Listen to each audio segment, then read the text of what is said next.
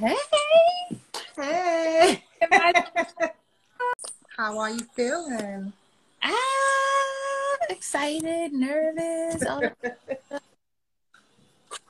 It's gonna be. Yes.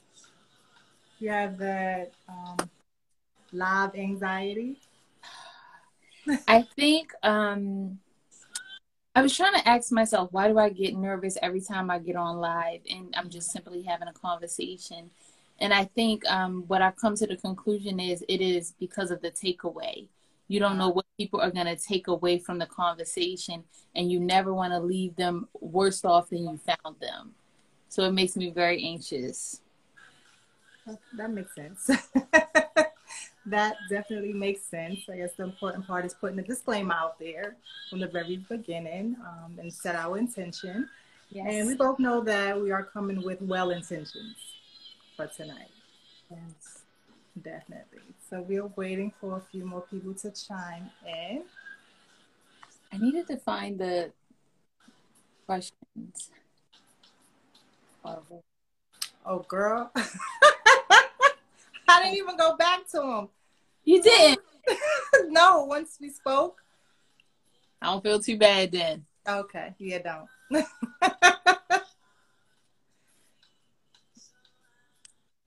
We'll give people a chance to ask questions if they have any. Right. Right. Did you get snow up there? Yes, it's still snowing. Well, no, I think it stopped. Yeah. We received snow. It's supposed to snow tomorrow as well, I think. Oh my goodness. Oh my goodness. Oh my goodness. So we can get started because, of course, we're going to save the live. I'm just trying to turn this music off in the background. That's my song, Strength. Welcome, welcome, welcome. This is our second Pillow Talk of the year. And instead of doing Pillow Talk weekly like we were doing prior to the pandemic, we decided to cut it down to monthly. And tonight I am with, let me get it right, because I practice all week. Teshubia. Yeah. Yes. Teshubia of the Growth Project. She's joining me this evening, and we're just going to have a conversation about our experience with mental health therapy and some brief discussion about coaching, which is more of Lord, I'm going to get it right. Teshubia. No. Say it. Fix it. Teshubia. Okay. All right. I'm like, correct me if I'm butchering your name. Yeah. Yes. So, how did you feel when I first presented this topic to you? So, of course, before we had our conversation, I was nervous because I think there's such a negative perspective when it comes to therapists. And because I seen that you had therapy in there, I was like, how am I going to have this conversation? But it is so amazing because I've had several conversations since then with people agreeing that in the Black community, we think that therapy is not an option for us. So I was like, I'm happy we're going to have this conversation because we, as a people, need to realize that therapy is a great tool for us if we find the right therapist. Correct. So I, though I initially was nervous, I realized the importance of just simply having the conversation. And so, welcome for those who are chiming in. If you did not see, hi, Leah. If you didn't catch the post that I've been sharing in the story, tonight's topic is mental health therapy and coaching. And it's basically from a client's perspective. The conversation is basically to get people to feel comfortable, for one, to have this discussion, and hopefully make it a little more comfortable for some people, because I've heard from different people that they've tried therapy one time and for whatever reason they decided not to go back, or therapy did not work for them. And so we just want to speak about it because there's no perfect situation, right? And maybe if we talk about our experiences and how we decided to move forward, then that can hopefully give someone else some inspiration to resume with a more appropriate therapist. Right, right, right. So if you have any questions for us, you could drop it in a comment, or there's a question mark right next to the comments where you can put it in and we can answer you from there. So just before we even get into our experience, I'm going to ask you just to give us a little background on your organization. Okay, so the Growth Project came about after me being in a coaching group for women, that I realized that we as women needed a safe space to open up and be honest and get the proper tools to deal with the things that we have buried that is keeping us stagnant. However, as I've shared with you previously, I also encourage that anyone that comes to me for coaching have a personal therapist, because I am not a licensed therapist. I am just another human being that can help you sort through and share what has worked with me. But a therapist is still, I think, an essential part of the process. So have you ever went to therapy? So I went to therapy, and this is why I was so nervous about this conversation. I went to therapy, I want to say between 19 years ago, is when I had my first encounter with a therapist. And I was diagnosed with depression by 3 different therapists, but the results I got, or the reaction I got, was not one that was pleasing, that would have me continue to go or to even seek help. Their resort was, oh, you just need some medication, because they could not relate. There was a disconnect. I was dealing with my childhood traumas. I was dealing with the death of my grandmother. And it was just like, okay, well, you just need to take these pills and you'll be fine.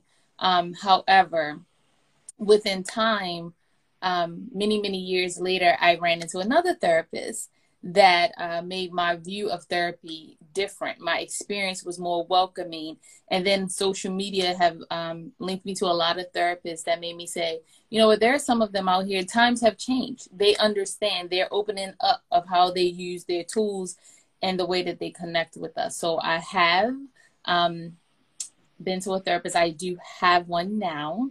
Not really happy with it, but that's okay. Because it's a process. As we shared, or as we spoke, it's not a one size fit all. We cannot put the whole responsibility on the therapist of knowing everything there is when it comes to us. Yes, there is something that they should know how to move when dealing with us. But if I don't feel safe, then I'm not going to open up. So if I don't feel safe, then I need to look for someone that I feel safe with, so that I can get the help that I really need. So what are some of the things that make you feel safe?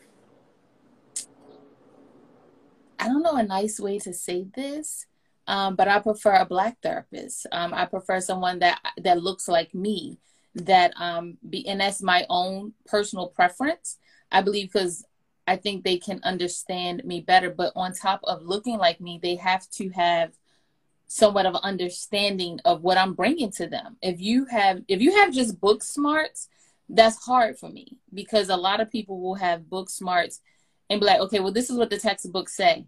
Okay, I need some emotional connection or some mental understanding that book smarts is not all there is. There's some basic application tools of experience that needs to be applied, but that is my personal preference. So again, we just want to welcome the new people that chimes in. Thank you for joining us for Pillow Talk tonight. Our discussion is about mental health therapy from the client's perspective. And we have Tisha Baya. I'm saying it wrong this time, did I? I'm so nervous about from the Growth Project with us this evening. And she was just basically giving her experience with therapy and how her perspective changed over the years. And she also gave some history regarding her organization, the Growth Project. And you can follow her Instagram page as well, and also check out her website through the link. Ooh, look at you. Someone said, empathy connection goes more than knowledge-based connection. Well said. Agreed. Pretty much. Yeah. So I know.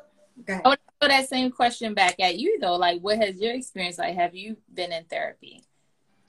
Yes, I've had 5 over since 2000, it's either 6 or 7. I think it was 2007. So between 2007 and 2021, I've had 5 therapists.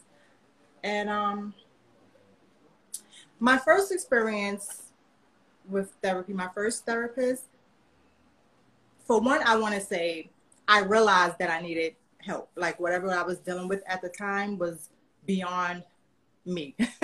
It was beyond my control. I was struggling a lot with how I was coping with things. So I knew that I needed to see a mental health professional. And so I actually started therapy on my birthday. That was my birthday gift to myself. Yes. And at that time, I really didn't know what to expect. I just knew that whatever I was dealing with, I needed help. Like I couldn't take it alone. And my family wasn't equipped in that area. So I definitely needed that support.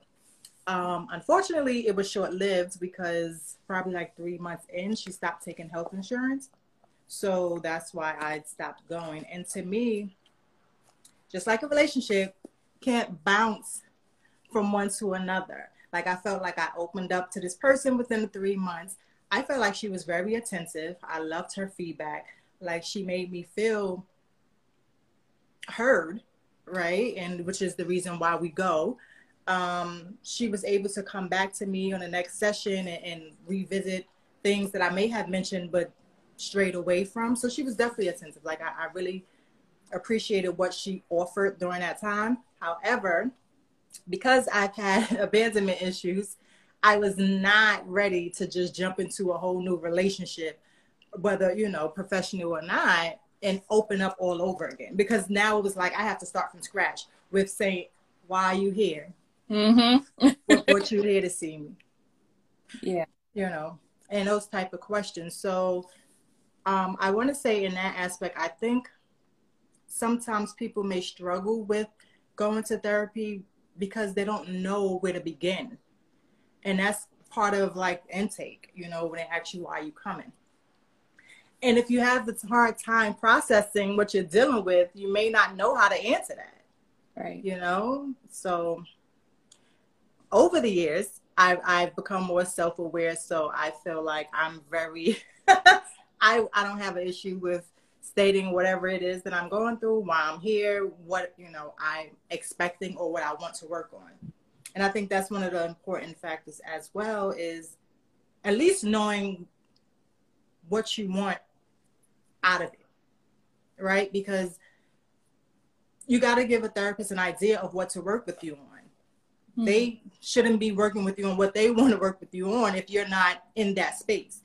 Right. You may be wanting to work on relationship issues, and they automatically obviously make the connection to some type of childhood trauma. But if you're not in that space ready to talk about the trauma, then you'll be stuck a bit. And depending on the approach of the therapist, it could be triggering. That's what I was going to say. One of the things I've learned about between the coaches I've had and some therapists I've dealt with is learning how to adapt. When you have a therapist or a coach that does not adapt to where you are and what you're ready to deal with, it can be damaging. And I didn't think about that until I'm listening to you speak, because I had a coach and I was going through a very traumatic time. And this was not even a year ago. And he went off of how his course would have been and how he had set the plan for us, because he realized, okay, I can't push her here because she's not ready right now. And I respect that. And I think that's why it's good to know, as you said, what you want the end results to be. But I also want to add to that, even if you don't fully know what you want the end results to be fully aware that you want help, because maybe they can help you sort through and you can figure it out along the way. So don't let that stop you from seeking therapy. And I think that's really the overall point of where we're going tonight is don't be discouraged. Right? If you know that you're in a space that you're not comfortable with, that you've been struggling with, don't let one not so good experience keep you from getting the help that you desire and that you deserve. So we really just want everyone to be comfortable with a one knowing that you're not the only one who's had an experience in a therapy session or with a therapist that just didn't work. Right. However, there are numerous therapists out there. you know, and I get it. It's not comfortable to speak about certain things, but I feel like the best part is these people don't know you, right? They're not somebody that you have to go to home to at the end of the day. You may not ever see them in life outside of therapy. And that's their job. They have a code of ethics that they're supposed to follow. So I don't feel like you should feel like you can't open up to the mental health professional. I think we need, I'm sorry. No, go ahead. I think we need to learn, well, I had to learn to be uncomfortable. I had to learn to be comfortable with being uncomfortable. I like routine. I'm strict by the book. And when you throw me a wrench, I spiral out of control. Used to. I've learned that things ain't going to go the way I want. Things aren't always going to feel good. And it's not necessarily because it's bad.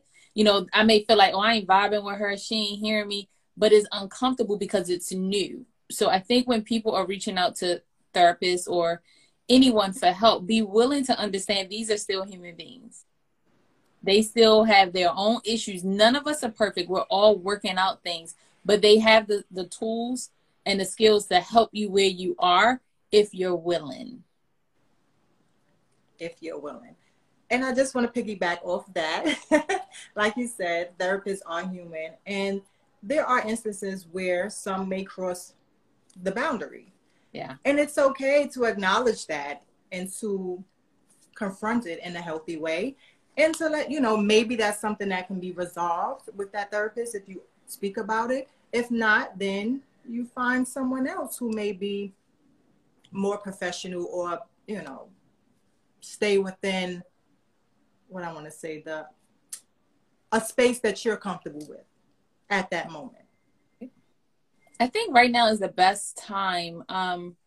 It's twofold, because I feel like some people are on a bandwagon, but I think at the same time, this is the best time because mental health is at the rising. Like, we're talking about it due to the pandemic. Many organizations are opening up. There's a lot of virtual things. You know, when I speak to my clients, I tell them, have you looked at the virtual therapy? Because if you don't, because you're not comfortable, you don't want to go in the office, you don't want to see this person, but I feel a little bit safer behind my screen. So if I can make an appointment with you and I can deal with you like this, my number one thing is you must do what's best for you. You must always do what's best for you. And your mental health is as important as your physical health, your spiritual health, and that job that you go to. It is just as important, if not more, than those other things. This is true. And like you said, doing what's best for you. Depending on your mental capacity at the time, sometimes it may be a struggle with identifying what's good for you as well. Yes. So it's pretty tricky, but that's why we go, right? Because they help us figure it out, at least the basics to an extent. And, you know, during one of our discussions, like you said, even if you may not get what you intentionally went to a particular therapist for, there's usually a takeaway from it. And you take that, what you learned, you apply it, and you move forward. Right. So we just want to greet the people who just joined us. We thank you for joining us for Pillow Talk tonight. And we are having a discussion about mental health therapy from the client's perspective. So we are sharing our experience with therapy, and also just knowing people that are around us who, for whatever reason, had a bad experience, and, you know, they are very reluctant to return. And so, yeah, as you can see, we are trying to be as safe as possible in this discussion, right? Because the goal is to inspire and empower, and we don't want to discourage. You don't want people to be like, see, that's why. Right. This is why I don't go, or this is why. Because in the end, just like a medical doctor, if you get a diagnosis or something is happening, you may not like what the doctor is saying or the preferred treatment plan. What you do, you get a second opinion. It's the same thing with mental health. Don't feel like that one therapist is just it, you know, because again, they're coming with, yes, textbook information. They come in with experience. Sometimes, you know, it can be off because everybody with depression may not be able to recover from the episodes the same way, right? So they have to be able to be open. And sometimes spiritual practices versus whatever the practices the therapist presents in may not mesh, you know, and those are the things you also take in consideration when you seek in a therapist. Yeah, I think the main thing people should consider when seeking any type of help is just openness. But see, again, we got to go back to, you have to be in that space in your mind that you want help by any means necessary. So if I come to you, I'm not feeling it, I'm going to someone else, still not feeling it, I'm gonna, because me and you spoke, like sometimes we'll stay somewhere and knowing it's not working, but we just, and we do that even in regular relationships. We have to get to a place that what is really best for me, not what's comfortable for me, but what is best for me, whether it is this relationship, whether it is this therapist, whether it is going back and forth to get several different opinions from doctors. I believe it's something in our mind that has to change to help us understand it ain't about this therapist. Right. I don't care how many times I got to go. I don't care how much gas is about to call me, how many times I got to make this appointment. It is about the end result. And the end result is for me to be better, for me to release these burdens that I am carrying. And you made a good point about, about comfort. So my third therapist out of the third one, let me just leave it at that. It was a comfort situation because I knew that I wasn't getting the feedback that I desired. I didn't feel like she was attentive. Sometimes I felt like I was just talking to a wall, but because I felt like if something was better than nothing, I was still going. And it was convenient because it was near my job at the time. It was just convenient in location. I was able to do all I needed to do, get my therapy session, go back to whatever business I had to take care of. But in the end, it did me a disservice because, and this is not, I'm not blaming this therapist. Right. But during this time is when I was spiraling in my mental health. And I had already transitioned into a suicidal state, which I was well aware of, and I expressed it. I expressed it to my therapist. I've expressed it to certain people in my life. So I was struggling during that time. And one of our sessions, I was very emotional. And my thing, and this is my personal red flag, but I also pay attention when people say it's an alert for me when somebody is constantly tired. And we're not just talking about somebody saying, "No, I'm sleepy, I need a nap." When they're constantly just like, "I'm tired," and it's just like out of context, like it really, they be like, "I'm just tired, like I'm over it," kind of thing. They may not necessarily say I'm over life, but you start to hear that that conversation where they're basically sort of giving up. And I'm gonna just be real honest about it because again, this is my experience and I'm sharing. Like, I remember going to bed praying at night that God did not wake me up. Right? That's how bad it was. And I would wake up in the morning on some real talk, like, "Okay, God, so you kept me, now what?" Right? And this was the interaction. And so I would go to therapy and we have the conversation, but again, I'm not necessarily getting the feedback that I needed, or maybe we weren't getting to the root of what needed to be addressed. And the day of my suicide attempt, I had a session earlier that day. And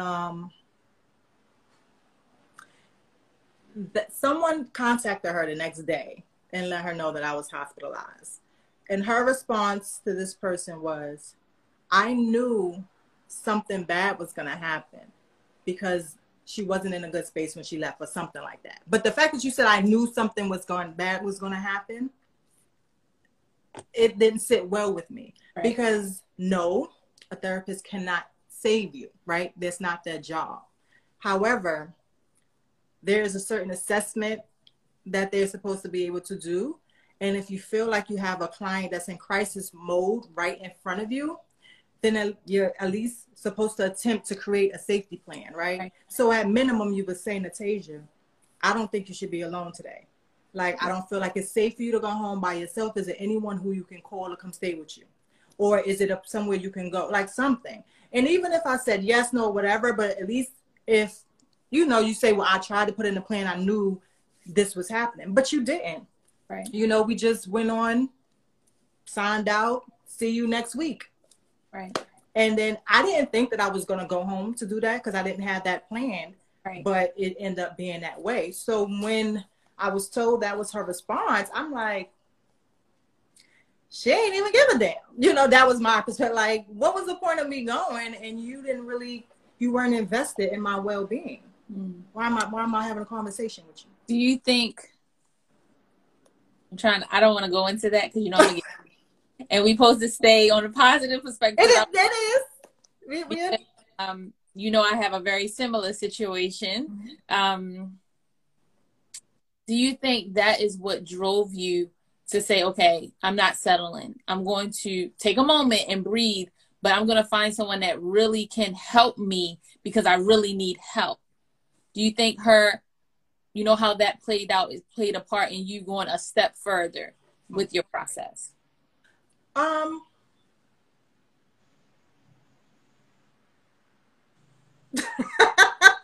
mean, honestly, like I said, when I went home that night, I did what I did. So now I'm in the hospital. That process, the intentionally healing process. Right. So what I want to say is, once that part happened, when part of my discharge plan, obviously you have to have services. So I already knew when I got out that clearly I have things that I needed to work on, but I knew I needed to move from this person. But I had to see her at least one time because that was part of my discharge plan.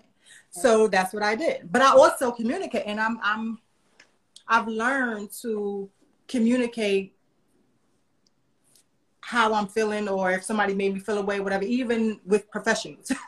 So that was one of the conversations we had on my session when I came out. But she really didn't have anything to say or anything that would have fixed the situation.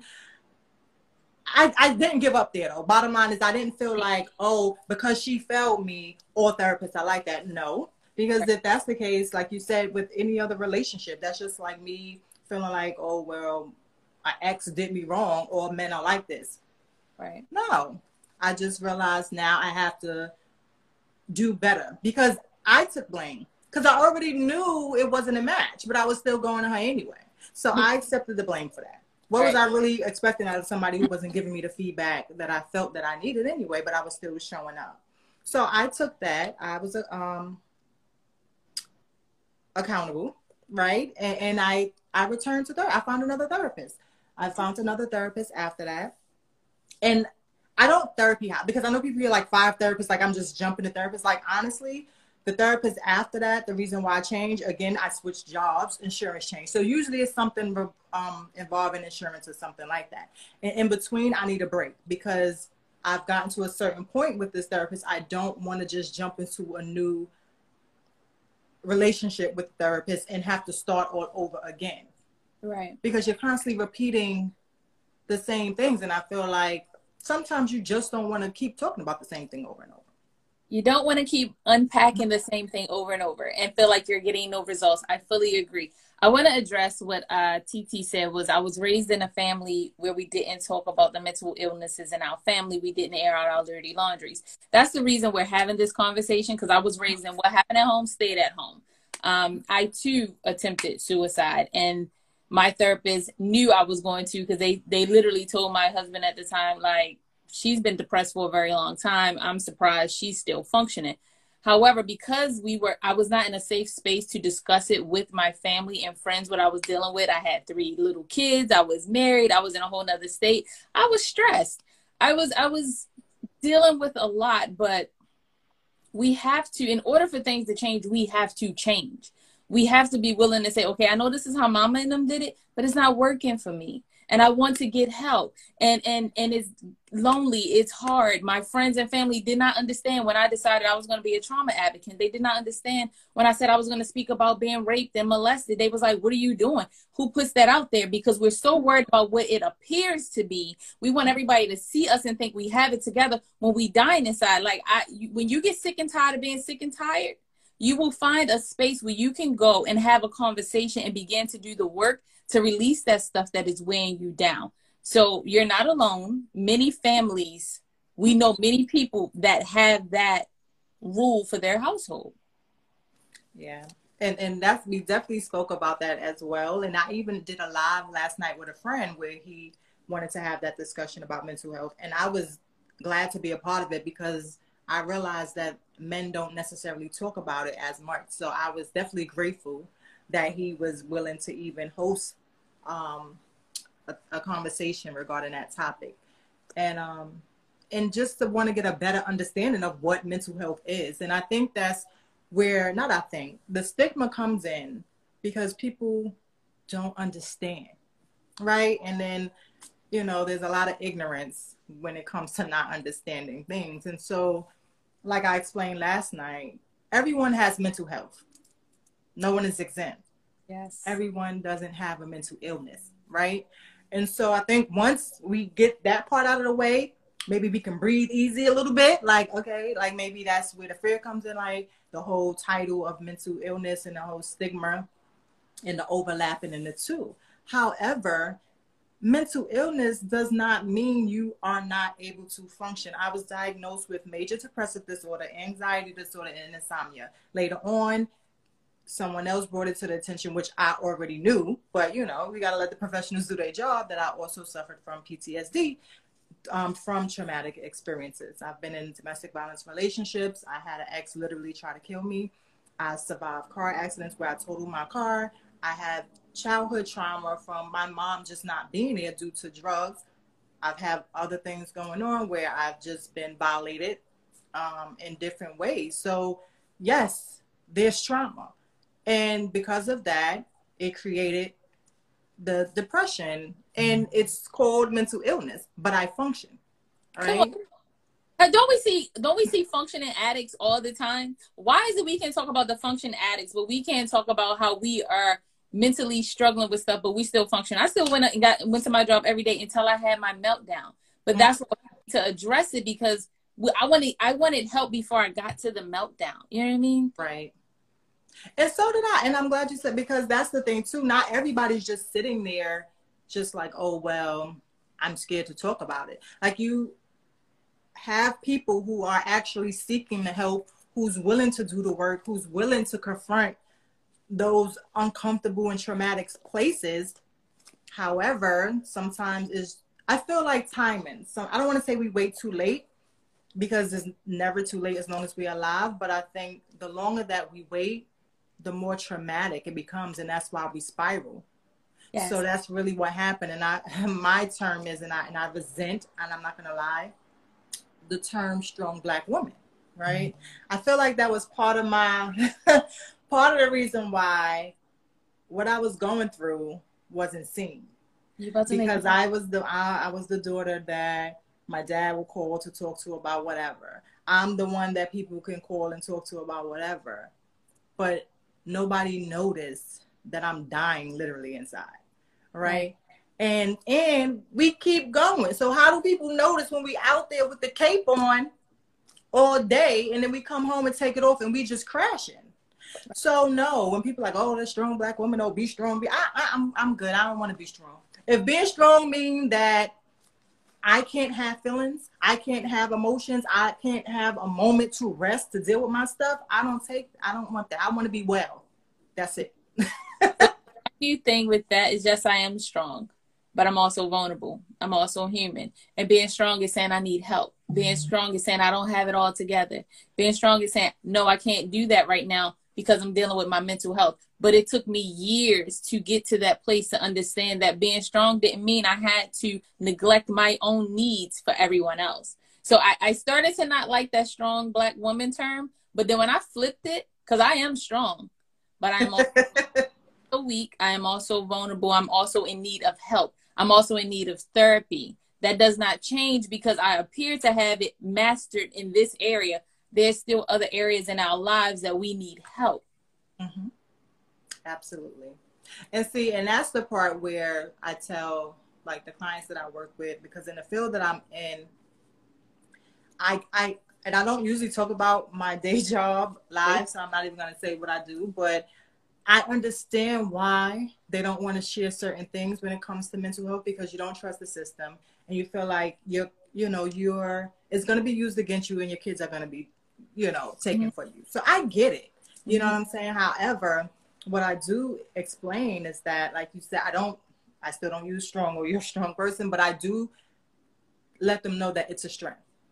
Nobody can, because when it comes to service plans and all this intervention that you try to put in for a client, it all boils down to what are your strengths, right? So you seeking the help that you need, no one should be using that against you, right? Is this that we feel like we have to cover up what we're going through out of fear that we're going to be punished for things that that same person who's dealing with me may be going through or have dealt with in their personal life. Mm. So I think that we need to realize that we're all human. That part. I'm about to say, I think when we add to that, so one of the things I started doing when I started speaking about my experiences, it took away everyone else's power to be able to throw it in my face. I'm not going to say it was easy, but it became easier because when people be like, I'm going to expose you and I'm going to tell people what you did and what you've been through, I'll be like, what part you want to tell? Because I already told it. And when you finish telling that, tell them where I'm at now. So when we do that, when we start to be honest with ourselves, that we need help or that we feel this way, that I have anxiety, I have depression, can't nobody throw that in your face. And when they throw it in your face, you be like, like, come on, update yourself but that's where we take our power back. And it's a process because everyone isn't there. I wasn't there for years. I'm born and raised in Baltimore, and I did not want to come back to Baltimore because most of my trauma happened in Baltimore. You know what I'm saying? So certain streets were triggers for me. But the more I dealt with myself, I was able to say, okay, this is a trigger. Take a deep breath. Because, you know, when you're going through a trigger, it takes you right back to that time as if it's happening. But I had to give myself some coping skills to bring myself down and say, okay, don't become a prisoner in your own body. You know, figure out how to walk through this at your pace. Nobody's rushing you to heal from things. This is your pace, your life, your growth, but you have to do the work. And I mean, at the end of the day, the message that we want to convey is all therapists aren't bad. All therapists aren't lacking empathy. You will have trial and error, but your life is dependent on you keep going until you find the right person to help you get to where you need to be, because we all need help from somebody. Exactly. And in that is just doing your research, because when you look up a therapist and you go to their website or you go to Psychology Today or Therapists for Black Girls or Therapy for Men, they have so many different sites. You can get background information on a therapist. So they tell you what they specialize in for the most part. And, you know, at that point, you got to start to realize, like, okay, maybe I need somebody who's have a lot of experience in trauma therapy. Mm-hmm. If I've experienced so much trauma. So to go to somebody who doesn't have that experience is like we're setting ourselves up. So, you know, you have to do the research as well. Yeah. Definitely have to do it. And like I say, it's the same like we do with our medical doctors and our medical specialists. We should not treat our mental health any different. And I don't think people realize the connection. Like how much the mental health and the physical health is aligned. Like you can be so mentally ill or you're struggling so much with your mental that you become physically sick. Bring it. Like I've had my body shut me down. I've had to take leave, medical leave. Yes. Because anxiety, I was so activated and like my appetite was gone. I couldn't eat, like panic attacks just coming out. Couldn't eat. It was horrible. It's a horrible feeling, but it's a feeling that I don't want to keep experiencing. So I have to do what I have to do to get to the root of it and to get it under control. And I know that I can't do it all by myself. Right. I think the important thing that you said in that is paying attention to your body.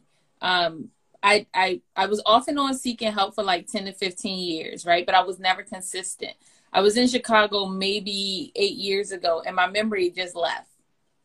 I was in the hospital. They was on all these MRIs, CAT scans. They was like, oh, you got MS. Oh, we think it's lupus. They thought it was all kinds of things, right? My neurological system was shutting down.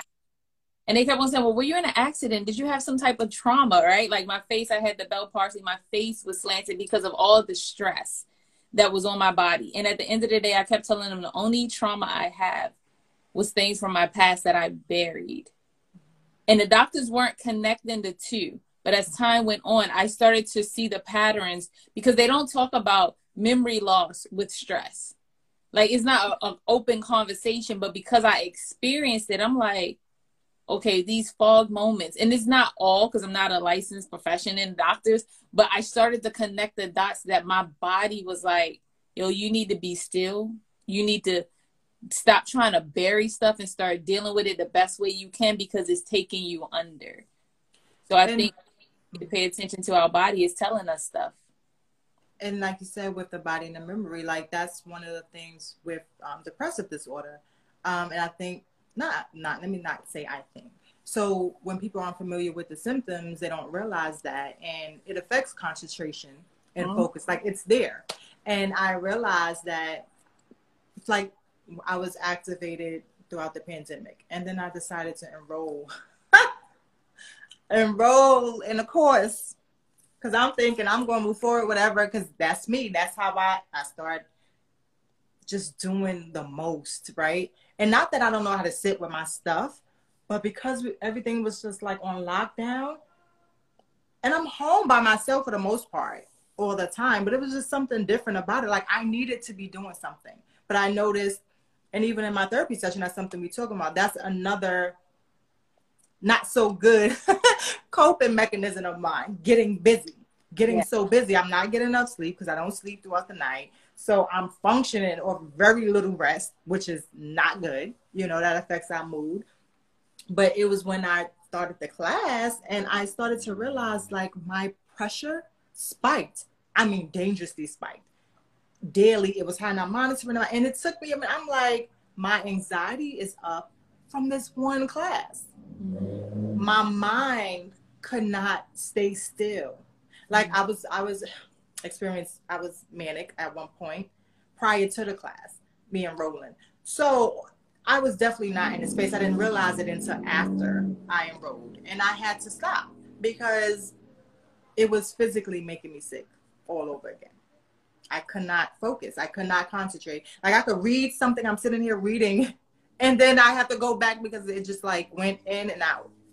So memory, focus, your attention span, everything is included. TT said, yep, all that. 2020 was a year of reckoning for me. I recognized that it's okay to not be okay. Here's the thing. I felt most comfortable with sharing that with non-family members. I don't want to hear get over it. Yes. Listen. Ooh, I felt that. There's twofold to that one. People quick to say to get over it because they don't want to deal with your stuff because you make them see their stuff. That's the first thing. But the second part to that, what I've had to learn, and I'm still learning, to be quite honest, is because a lot of people like to dump and they don't necessarily want advice or wise counsel or solutions. They just want to get it off of them, right? And sometimes I'll be like, yo, just get over it. Or what are you going to do? But sometimes, and we all do this, we need to learn to just shut the hell up. Let people say what they need to say, unless they come to you and say, hey, I need help, or hey, I need advice. But on the flip side, you need to know who you're speaking to. I don't call any and everybody when I need to have a difficult conversation and express what I'm dealing with, because I know where they are and I know what they're going to say. And I'm not even about to put myself in that situation. But that's learning the people you deal with. So I agree. Yes, but I keep learning. And that comes, though, through trial and error, right? So it's kind of like you've experienced with those people what you didn't like in regards to their feedback. So you know not to go back to them. And that's the part where you said is about active listening. Yeah. And a lot of us don't do it. And we always want to fix, help, rescue, save. So we always ready to jump in. And when a person is definitely, if they're in crisis mode, they're not hearing you. At all. Right? And your feedback can create more agitation. Yes. For a person. I've learned, and like I stated before, like when people come to me to dump or vent or whatever, I ask at the end, do you want me to just listen? Or do you want me to get feedback? Is it okay if I respond? And I wait, and whatever they want is what they get. Mm-hmm. So they're like, oh girl, yes, tell me, because that's why I called you. Okay, so let's go back, you know. So again, it's okay to ask people, what is it that you need from me in this moment? And I And it's, think if we, mhm. I want to add to that is also to say in the beginning, sis, I'm not calling you for advice. I just need to talk. That way you ain't got to worry about them saying nothing ignorant at the end of the conversation, because it can make matters worse. Yeah, and then some people will still be who they are and can't help it and will still give it. But again, like trial and error, we just learn. And I also want to say that in between, let's talk about the in between, right? Because nobody's in therapy 24/7, right? Even if you are seeing a therapist, is maybe once a week, twice a week. How are we coping in between? So you still have to be able to do your work in the hours that no one else is around, right? So it's like, what are you doing on the interim? What are you doing in between sessions? Like, how are you dealing with your stuff, you know? And there's so many ways to self-care or to address what you're doing, or if your anxiety is increasing, or if you're having depressive episodes, how to deal with it if you're on a Friday night and your scheduled therapy session is not until Wednesday. What do you do from Friday to Wednesday? So finding a good self-care regimen, you know, and we, that's another discussion that we had. We get that can change over time depending on where you are, because I have a host of them. And one of my things I was doing before the pandemic is working out. I mean, I was working out heavy. That's what I like to do. I enjoyed it. However, I realized that during the pandemic, I became hypersensitive. So now that I'm doing it online and the music and the yelling, it began to agitate me and it made my anxiety worse. So I had to stop. So I stopped doing the workouts and then I signed up for yoga, right? Because I know I needed something more calming. And so again, it's just knowing where you are, like being attentive to where you are and what's not working. Because just because, yes, exercise and movement is good for the mental health, the environment, the atmosphere definitely play a role in it. Like if it's too noisy for you, we can't tell people how to run their exercise class. So what you do is you find what works for you. And there's so many things out there. Yes. And that's part of the reason, like on my page, I share so many different self-care activities, because there's, like you always say, it's just not one size fit all, right? Sitting here holding my mouth because that's all I wanted to say. Is not one size fit all. You know, while we're still in the pandemic, I'm not working. I like to put my phone on do not disturb and just being quiet, which is weird for me because I used to always need to have something in the background. But remember, things change. So what used to work is not working now. I need quiet often, several times throughout the day, to process all this noise that is happening between social media, outside the TV, song bowls or sing bowls. That works for me. That frequency really is calming to me. But music is good. But again, know what works for you at the time that it works for you. Because taking walks in the sun was good, but we ain't got much sun out right now. So, you know, I have to adjust, but just don't just not do nothing. Right. Find what works for you and do it. And when we talk about self-care and coping skills, we're talking about healthy, right? So we have to pay attention to our vices, because, you know, a lot of times we use these things to cope, but they can make our symptoms worse, right? So a glass of wine may be good when you're good, but sometimes it can, if you're already feeling low, you know, or you know, you having all these emotional feelings, or if you're in crisis, that glass of wine can do something different. You know, it's not helping you. And, you know, like I said, my mom struggled with substance abuse. So I have my personal biases when it comes to that as well. But I also know that we are people who just like to drown our stuff and hide our stuff and suppress our stuff. So the goal is to get it out, right? I always say it's all wounds need air to heal. All wounds need air to heal. And the longer that you keep it suppressed, it's just going to fester and fester. And we know what happens. Infections and stuff kick in and all of that stuff. You're just slowly dying. And I would say that because that's what I was doing up until my suicide attempt. So again, we just have this conversation because we want our people to be comfortable with talking about mental health, speaking about mental illness. Be intentional about getting better. Stop being so judgmental about the people in your life who are struggling just because you don't understand, right? If you don't know how to show up for people, that's okay. But it's not okay to judge them or make them feel a way because they're dealing with something that you don't understand. Yes. We have to do better. And we really have to do better. And it's heartbreaking, you know, and this is why, so I would say this is why I started my organization way after my suicide attempt, because I had started doing the suicide prevention walks, and I realized I ain't really see too many people out there looking like me, right? So I'm like, okay, I know I'm not the only one. This I know. So we have to do something to bring more awareness to our community, and not just awareness, but to get people more active and more invested into their own mental health and their mental wellness. Like, there's no separating it. You can't be physically well and mentally unhealthy and think you're good.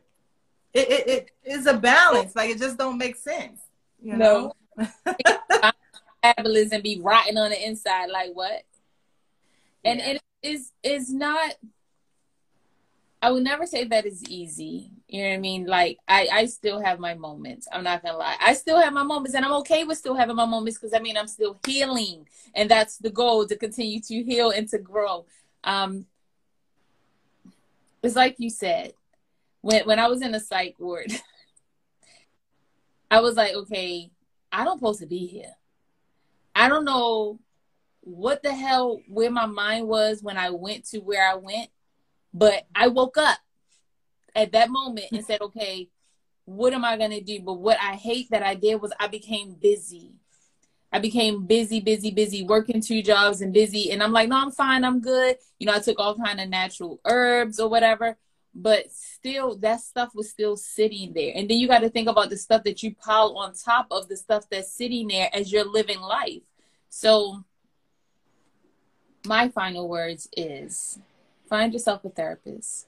And this is really weird that I'm going to say this, because though I am a life coach is not a therapist. That's facts. That's real life. They're not licensed to help you with certain things. You can get a coach if you want to, but make sure that you understand what your needs are, and a therapist may be better. That's just how I feel about it. And don't be ashamed. Like, there are so many people in therapy. Like, you know, it's not about a trend. Do what you have to do to get better, right? That's just who I am. You deserve your best self. You deserve it. It's not about anybody else, because that's another thing we do. We always make it about everybody else. Your kids need you this way. Your family needs you this way. These people need you. No, you need you, right? And I think once we get to that point, because that can be draining too, all of this pressure. Oh my God, everybody needs me, right? But I'm not well. You need you, because you cannot be what anybody else need until you get better, or at least be active in getting better. Right. And I'm not gonna lie, I didn't I didn't come home from my attempts on some I'm ready to get back to life. I got back to action, but I guarantee you that I was still on some, really, God, this how you gonna do me? Like, you really bring me back to this? I'm not gonna lie, I still wasn't well, but what I knew how to do was get back to it, because that's how I was raised. Can't sit around feeling sorry for yourself. Right. You know, no pity parties, get up and go. So that's what I did. But then I had to sit and realize that I need to pause now and really, really be serious. I need to make up my mind at this moment to decide, are you just going to walk around existing until you decide to try it again? Or are you going to be intentional about living? And when I made up my mind that I am going to live, that changed how I moved.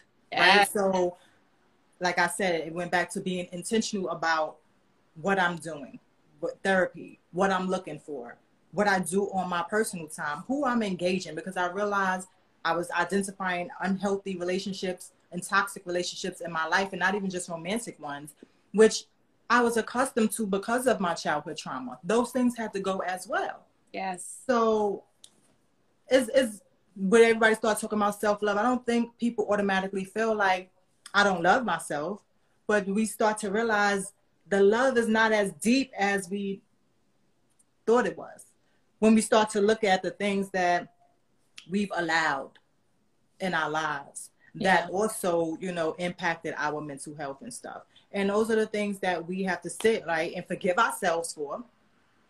Forgive ourselves for dealing with situations that just kept us in a space that was no good. And these people go off, right? They go off and live their life and do whatever, and you're sitting there in your stuff. So you got to be okay with sitting there in your stuff and making up your mind like, I'm not going to stay here. And I just want everybody, whoever watches this live, to get to a place, I don't care what's going on, where you at, what's going on around you or in you, just get it in your mind that I deserve to come up out of this. Yes. And I'm going to do what it takes to come up out of this. And once you change your mindset, at least at that part, you'll start being receptive to the resources and the services out there, because there are many. There are some that charge, they are free, but the resources are out there. Yeah. I like that. You almost made me cry again. Because and I try not to be all spiritual, but my thing is for me, because like you said, I'd be like, God, for real? Like, I can't get a break. But then I started viewing it like, if God is love and he created me, am I not worthy of all that is good? Am I not worthy of wholeness? Am I not worthy of healing? Am I not worthy of forgiving myself? Because when we made, as you said, those decisions, we weren't in a right frame of mind. We might survival mode. So you got to release yourself from what you did when you didn't know better, because now that you know better, you're moving different. There's no one on this earth, to me, that is not deserving of a second chance. So if we give everybody else a second chance, when they mess us up, how dare we not give ourselves one? Exactly. And we tend to be so hard on ourselves. And so that's why a lot of times that I'm always posting on my captions, and I always remind myself, be kind to yourself. Be gentle with yourself. You know, like, give yourself grace. All this stuff we offer to other people freely. Yes. Why are you giving out your best self to everybody else? You deserve it more than anybody else.